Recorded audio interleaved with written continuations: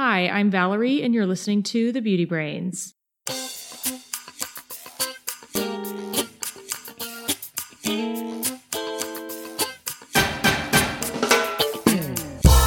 Welcome to The Beauty Brains, a show where real cosmetic chemists answer your beauty product questions and give you an insider's look at the cosmetic industry. This is episode 292. I'm your host, Valerie George, and with me today is Perry Romanowski. Hello, Perry.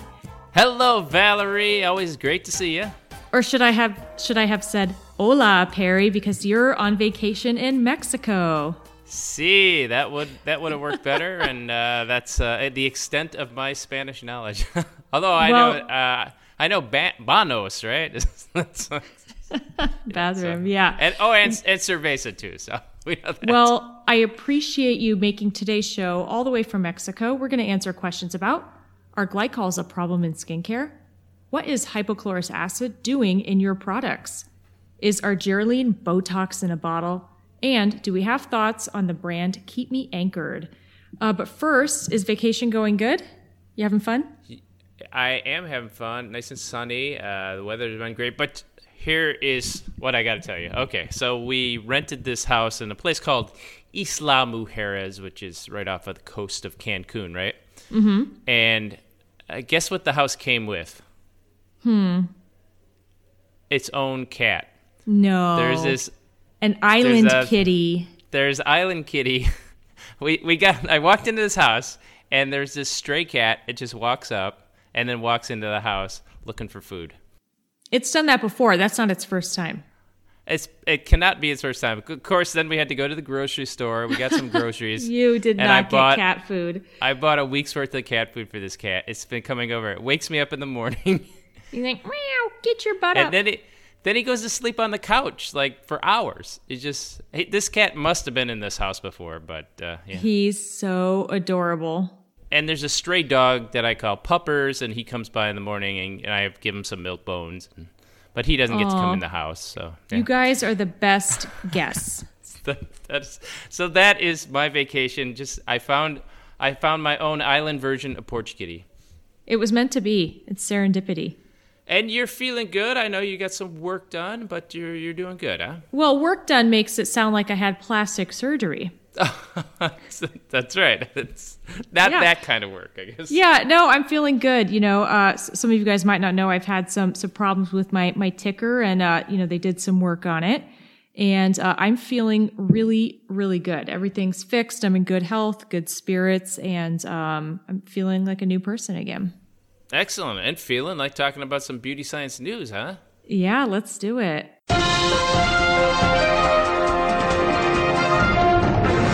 So, Perry, I saw this article and I instantly knew I didn't even have to bother telling you about it because you were all over it.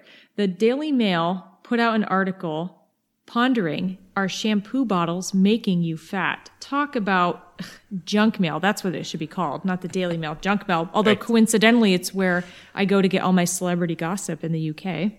Oh, really? Well, I do wonder, is the Daily Mail, do people take that seriously, or is that like the National Enquirer here? I think sometimes it is serious, sometimes it's not. And that's what's so difficult about reading that publication.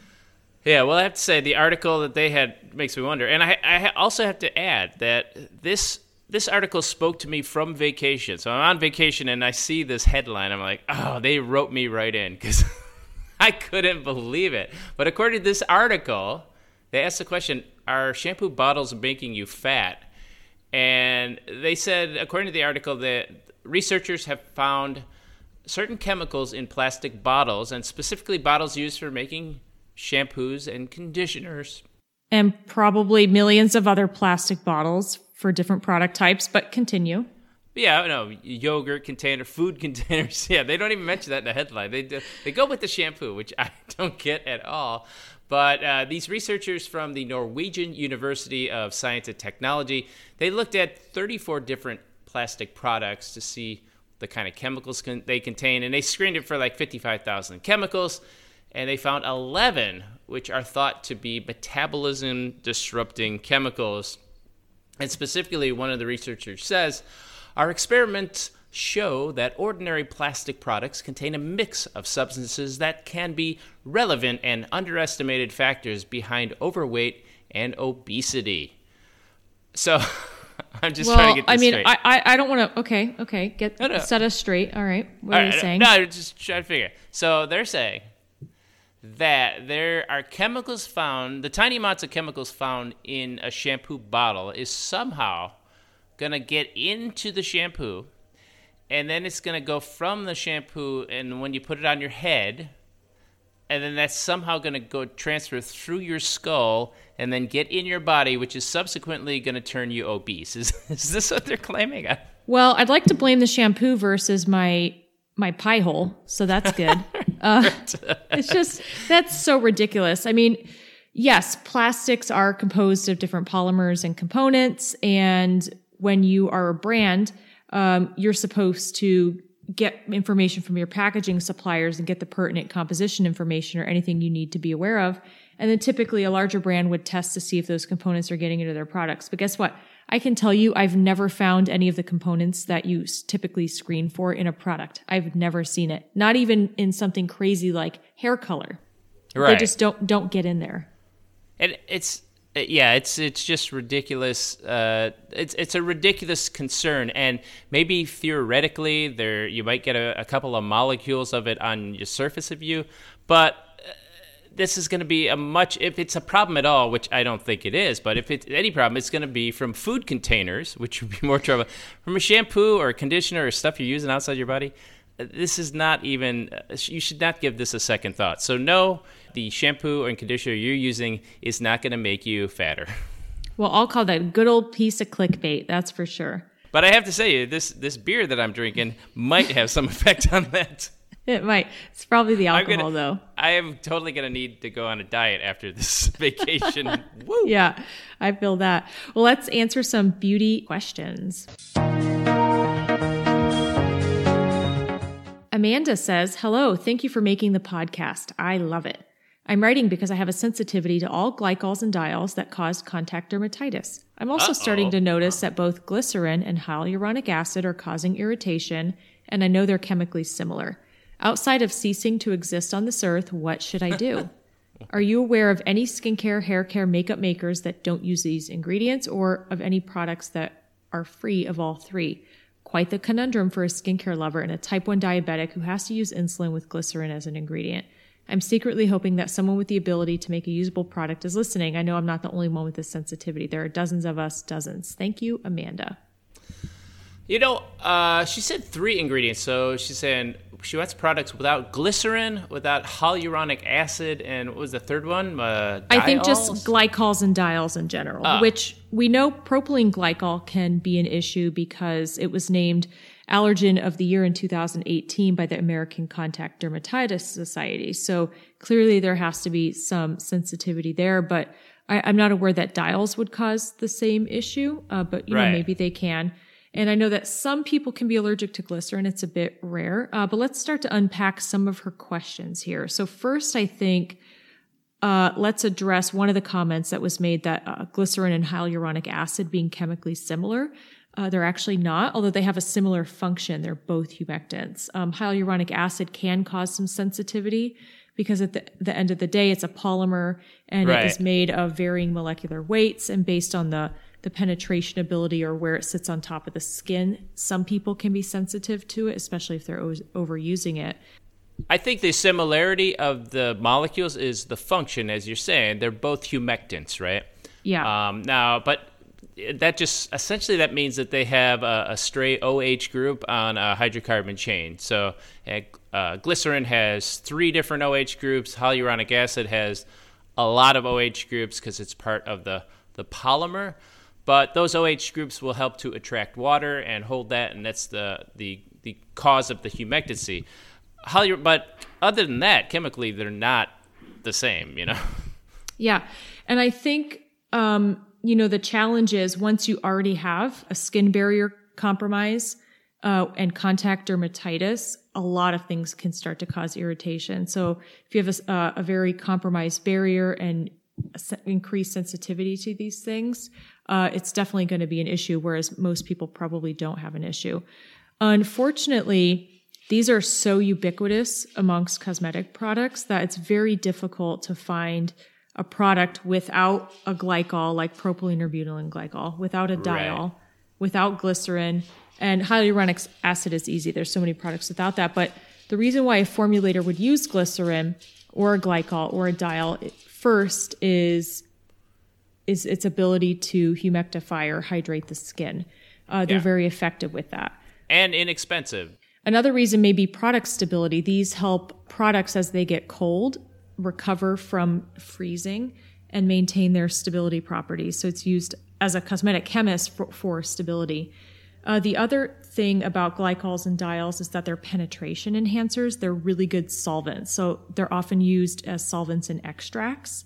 And so if you have a botanical extract, it's typically in glycerin, a glycol, or a diol. That's just how it's done. So another thing you would add glycerin to a formula for, especially if you have a pump product, to prevent it from crusting up and getting hard in the pump, you put a little glycerin there and it'll keep that smooth so that it comes out. So there are some formulation reasons, and that's why you find glycerin in a lot of products for all those reasons. And being allergic to glycerin, that's hard. But I looked at the different types of products she was asking about: skincare, hair care, makeup. In makeup, like powdered makeup, you're not going to find a lot of glycerin or hyaluronic acid, so that shouldn't be a problem.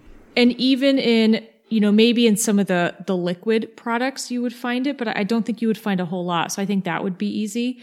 But as far as skincare or hair care go, it's going to be very difficult just because of all the reasons we listed from a consumer perspective and a formulator perspective that they're used. And I'm not aware of any site where you can type in an ingredient and find products that don't have it. Usually you can type an ingredient and pull up products that do, and then you kind of have to use some deductive reasoning. But are you aware of anything, Perry?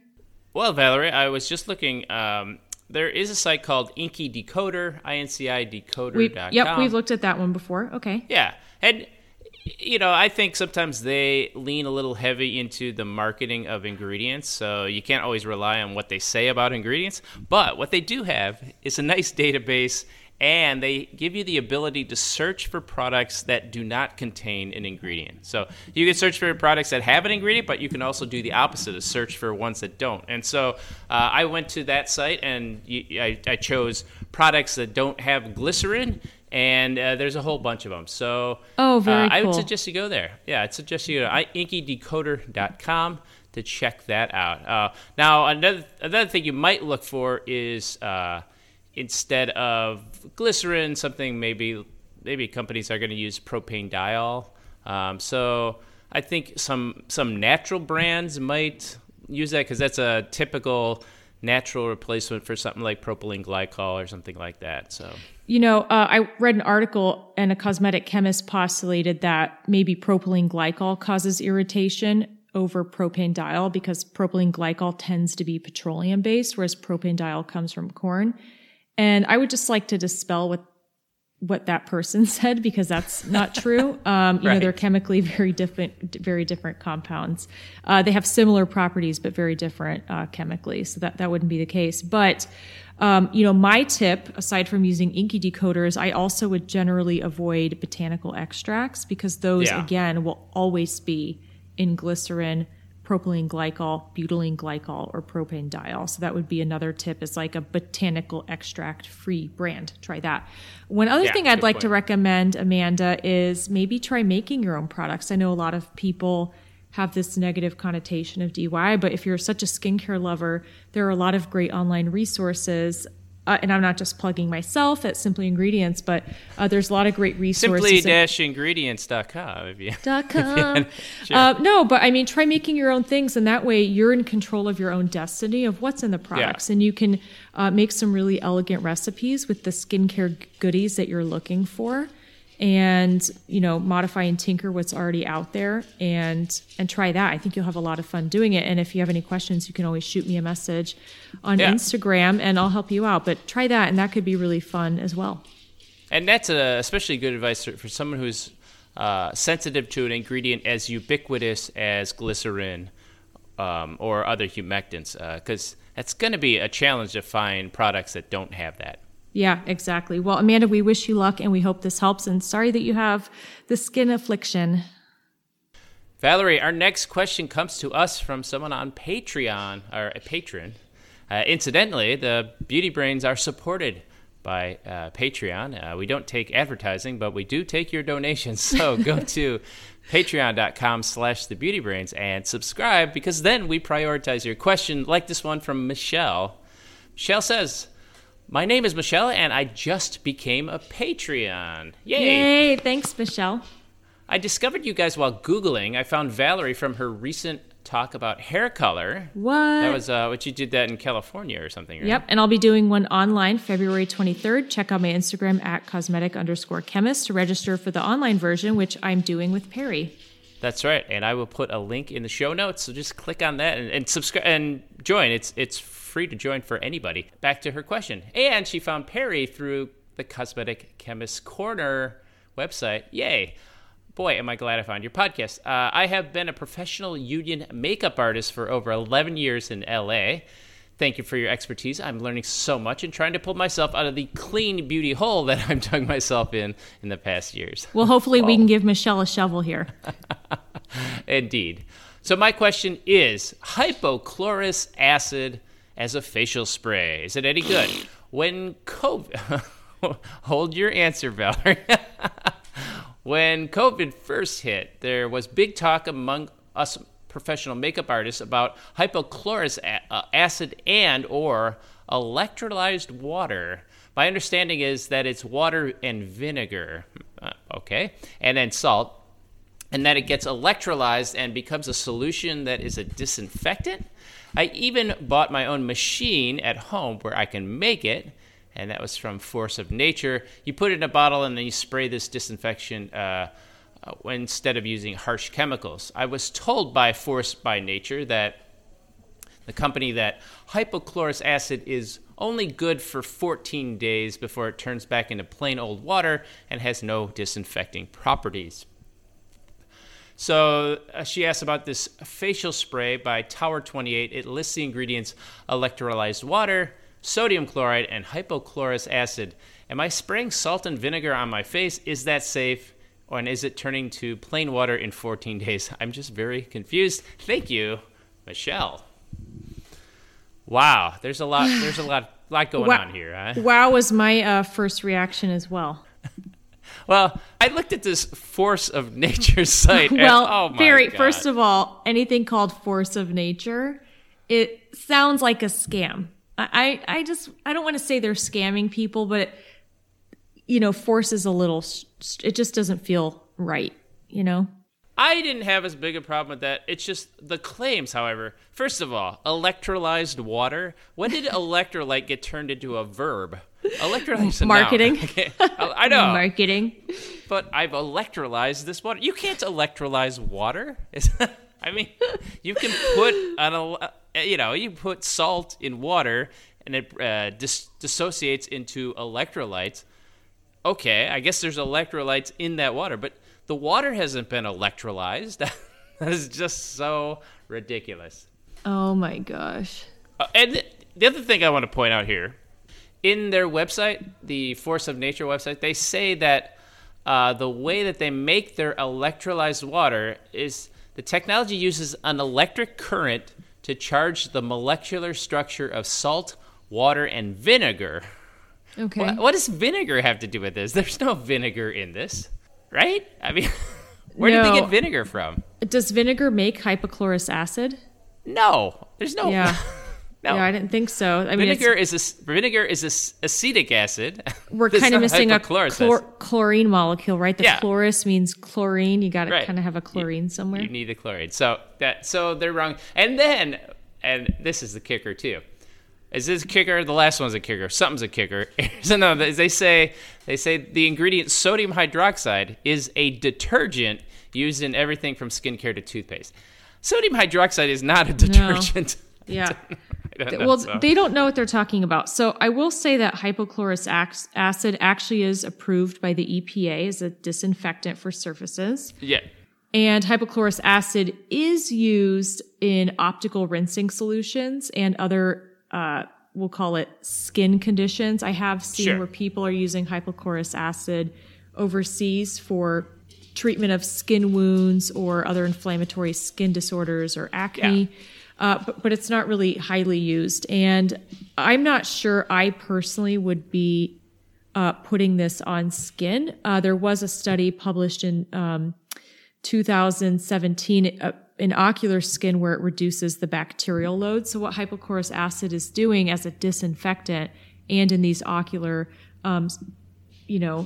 serums is it's killing bacteria. And it definitely is a skin antiseptic. But when you're having such a strong kill, even at a 0.01% solution of hypochlorous acid, having a total elimination of all bacterial colonies on skin, that's some really strong stuff. And not only are you killing bad bacteria, you're killing good bacteria. And it's one thing as a disinfectant spray for surfaces or maybe your makeup brushes or whatever, but to use it on skin, like I just probably wouldn't do it. I just want to point something out here. Okay, no problem. So hypochlorous acid, right? It's a HOCl, right? Yeah. A hydrogen, an oxygen, and a chlorine molecule.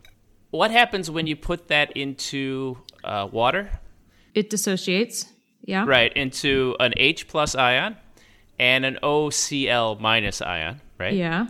Which, if you have sodium ions in there, which this has water, sodium chloride, and hypochlorous acid, that's exactly the same composition that you would have if you were using sodium hypochloride, which is bleach. Yeah. So it explains the mechanism of action. Right. So essentially, you've just created bleach with these three ingredients. You're making the same thing that is bleach. So maybe it's a lower level, but this hypochlorous acid does not stick around as hypochlorous acid very long because you have sodium in there. So it's going to more associate with the sodium ion. So basically what you're spraying on your face is bleach. Now, it's probably a low level of bleach, very tiny level, so maybe it's not harmful, but, that's what you're putting on your face. And that's why it's a disinfectant. I don't think it's a good idea. Yeah, you're going to end up with definitely some throwing your skin microbiome out of balance. And I don't think there's enough information on it available yet. It was very difficult. There's a lot of studies about the eye and wound healing and diabetic ulcer healing, but not enough for use as a skincare active. So definitely recommend to skip it. Yeah, and it is not water and vinegar. I don't know where they got vinegar, but I wouldn't. Be very skeptical of the info you're getting from Force of Nature. Oh my God. Well, our next question comes to us from Hannah. Hannah says, "Hi, Valerie and Perry. Thank you for keeping us informed on all things cosmetic formulas on the Beauty Brains podcast.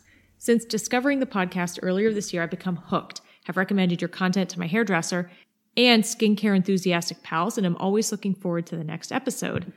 I would like to hear your reactions to argireline and the hype around it. Argireline has become known as Botox in a bottle. One study that has been cited in a couple of blogs and YouTube videos stated, skin topography analysis of oil and water emulsion containing 10% of the hexapeptide on healthy women volunteers reduced wrinkle depth up to 30% upon 30 days treatment.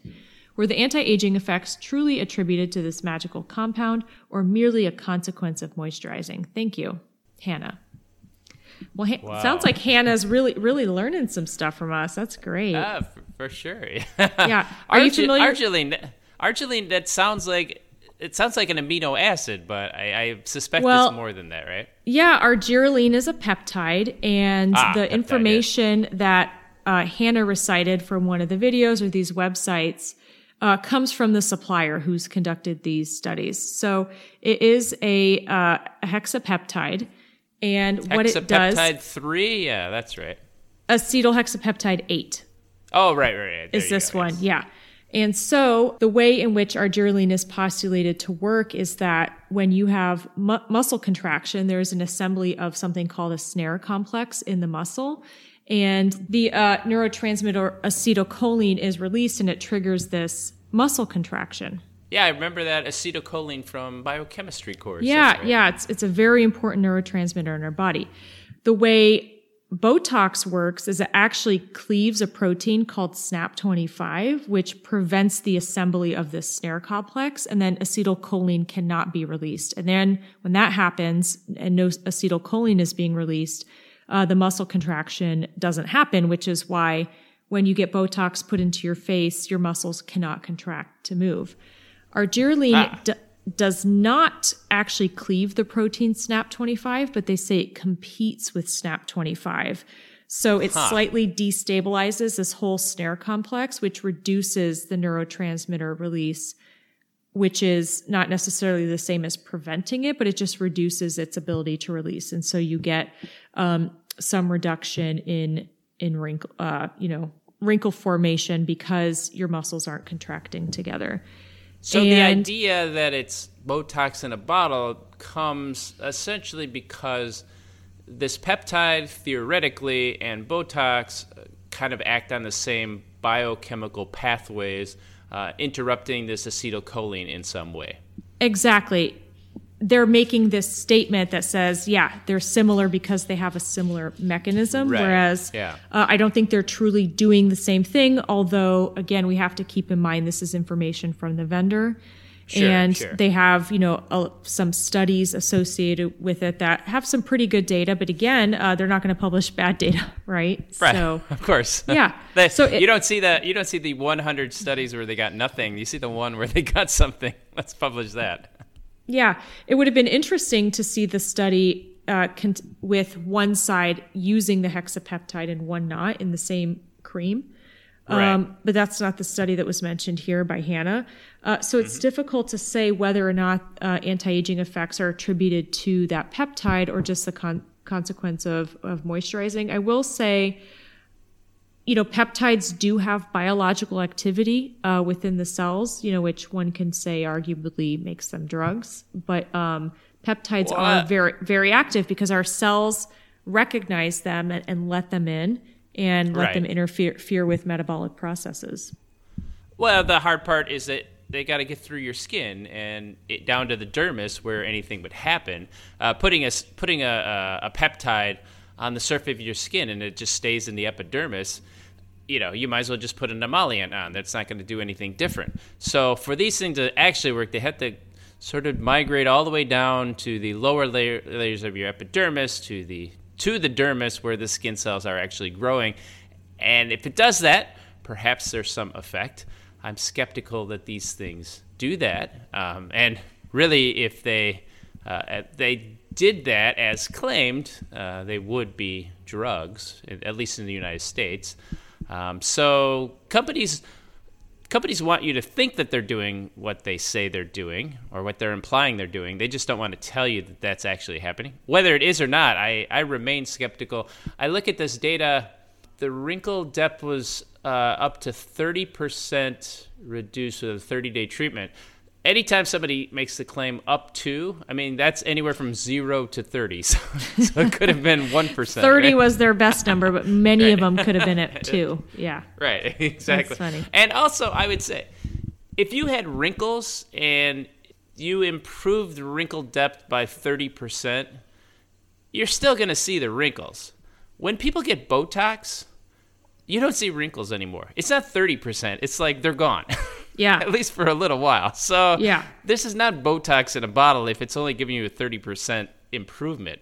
Yeah. Well, to be fair, we already credited the manufacturer of this material by saying it's Botox in a bottle because it's Botox in mechanism, not necessarily function.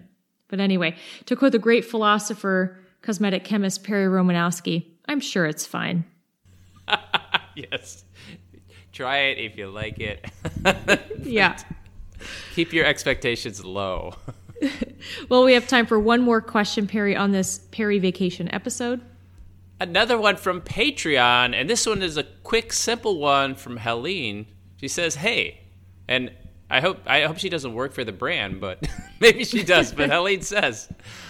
She's like, I'll show you. You guys won't take advertisements, but I'll put $10 on Patreon. I don't know if that's what she donated, and freaking get them to answer this question. No, she says, what do you think about Keep It Anchored? Thank you. So Keep It Anchored is a hair care brand. You can go to keepitanchored.com. if you want to. But essentially, they make products that are supposed to keep your hair in your head, and that's the anchored part. Keep the hair anchored onto your head, I guess, right? I think that's an incredibly cute name, first of all. And that the branding is cute. It could be something I would try. I'm not saying I would, but I'm saying it could be. It's cute. If I were worried about thinning, wait a second, probably Valerie. Valerie, I'm looking at your hair. You're not worried about thinning, are you? You have a lot of hair. I have a lot of hair. Right?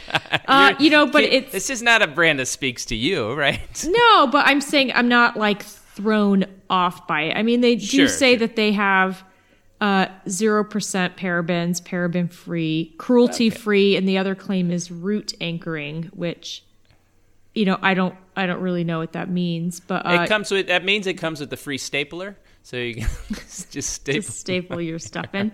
And they're very kit-centric, which I'm always like, I don't like kits because to me that seems a little like cheesy. I would rather see like a bundle or something like that. But wait. A kit and a bundle, that's the same thing. Well, when it says kit, it's like, and then I'm staring at 7 products or 6 products. It's like, wow, I got to use all these things. Whereas it just seems like a lot, But sure. Very common amongst hair thinning brands is to sell complete systems that start with a shampoo and a conditioner, and then serums are very big in this world. And they even have one kit that's a pre-cleanser, which, if you have thinning hair, I don't know if you really want to do that a whole lot, but it's very typical of these hair. It sounds like a lot of work with all the different products they have. Got to be dedicated. So, but if it's a bundle, we're good. We're good with bundles, but if it's a kit, I don't. I also appreciated that they sell the shampoo for $23, which for a small brand, $23 is not really unexpected. It's hard to make a profit selling anything less for a small brand. But what I did appreciate is that you can break that $23 up into 4 different payments of $5 each. So yeah, that's a really popular method. These payments, it's really popular to even do that. Yeah. There you go. 4 payments of $5.75. I mean, you're going to be done with the shampoo in a month, right? You're still going to be paying for it? Maybe, yeah. Well, it's interesting that they have shampoos. I could see hair regrowth products tailored for men or women because the mechanism of hair thinning is very different between men or women, or can. Yeah.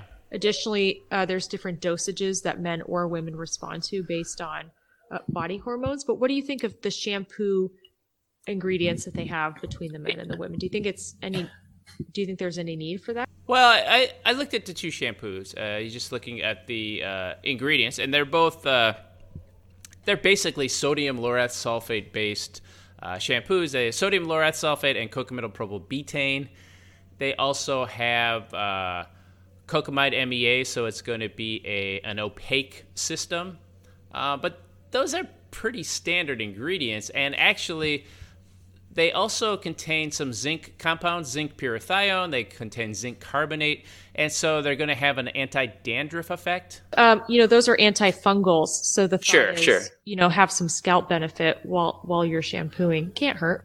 So the main chassis of the formula, as we look at it, are the same for the men and the women. The differences start to come in the extra stuff they add. So the men have the peppermint oil, and they have the menthol. And they have a ginger root extract thing. Whereas for women, they have fragrance, niacinamide, panthenol, hydrolyzed silks. I don't know. It's like so. And those are just the claims ingredients. Basically, to me, I look at these formulas. There's not really a big difference between the men and the women, as far as I can tell, except for those claims ingredients.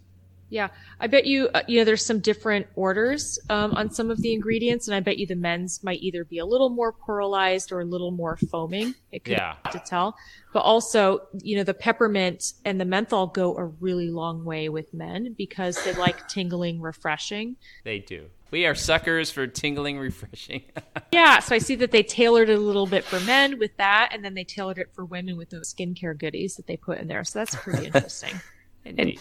But as far as the products go, they look fine enough. I don't think they're going to work any better than something else you could buy to hold your hair in.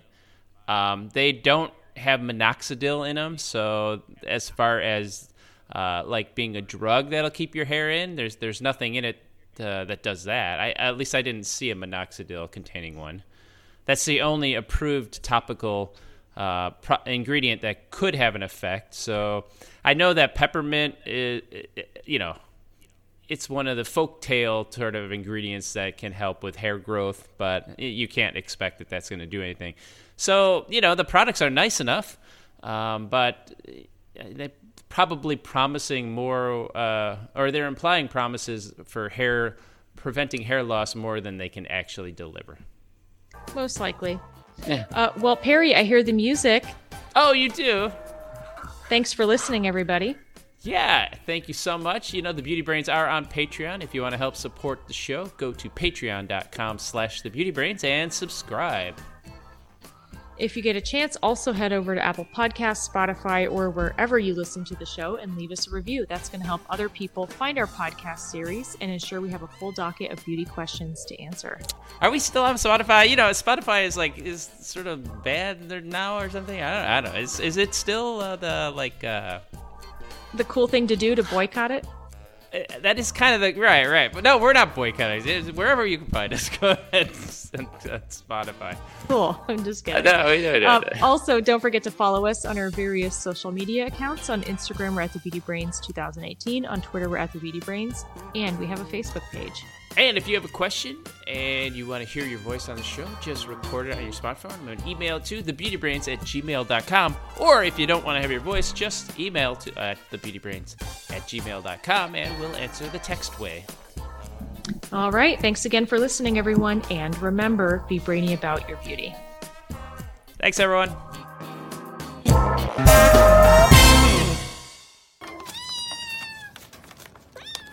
Kittens.